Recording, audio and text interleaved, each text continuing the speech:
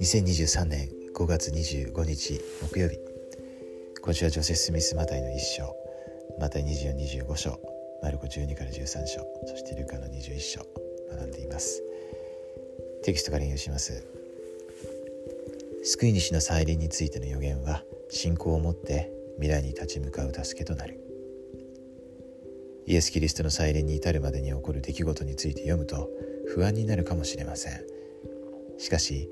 イエスはこれらの出来事について預言をしたとき、慌てないようにと弟子たちに言っておられます。地震や戦争、惑わし、危機について聞いても慌てないでいるためにはどうしたらよいでしょうか。聖句を読みながらこの問いについて考えてください。安心させてくれる勧告があれば印をつけるか、または書き留めましょう。福音トピックイエス・キリストの再臨topics.churchofjesuschrist.org も参照してくださいですね。この私たちが、こう慌てないように動じないようにこの成分がですね与えられていますよね。で本当にこう昨日読んだ聖句とかもそうなんですけれども、結局その、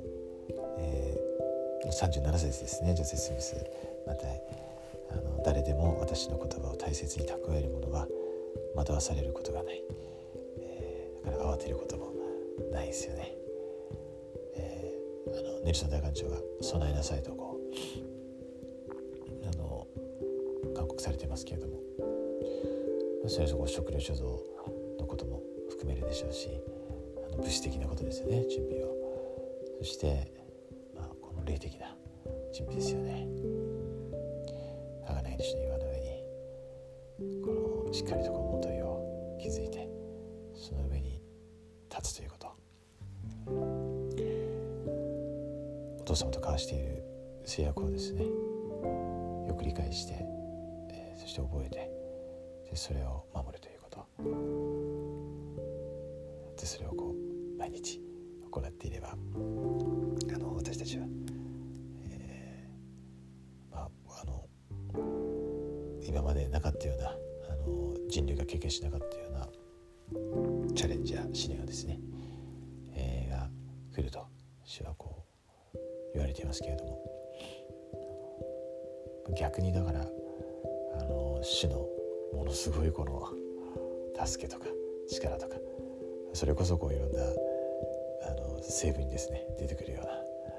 そのような奇跡ですよね。それがないとおそらく私たち耐えられないですよね。ですからそういうことを予言もされていますし、そうしたものを私たちが御霊を通して学んでいきながら準備していくといいと思うんですね。そして証ですね。救い主に対する、この宮座に対する生き生きとしたですね、確信、知識、やっぱりそれが私たちに大きな力を与えてくれると思います。でそれを毎日増し加えていくことがですね、アンダーセン長老が教えられたように、信仰ってもう今この瞬間上がっているのか、強くなっているのか、下がっているのか、弱っているのか、どっちかですよね。現状維持じゃないので、上がるか下がるかですから、私たちは日々信仰を働かせないと言われますね。で筋肉鍛えていけば強くなるように、肉体の筋肉はもうおそらく年を取るともう無理ですよね。現状維持というか衰えるのをスピードを弱めるとかにしかならないかもしれませんけど、肉体はですね、霊の筋肉は増え続けますね。ですので、それを小さな簡単なことを行っていくことが本当に大事だと思います。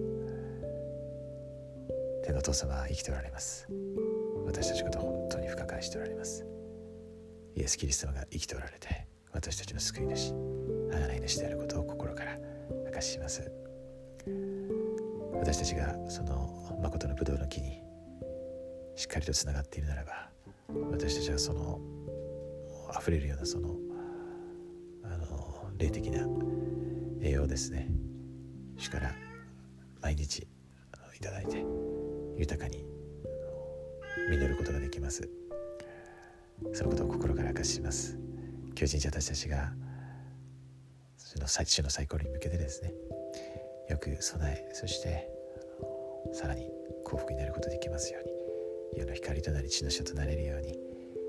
心からイエス・キリストの皆によって祈ります。アーメン。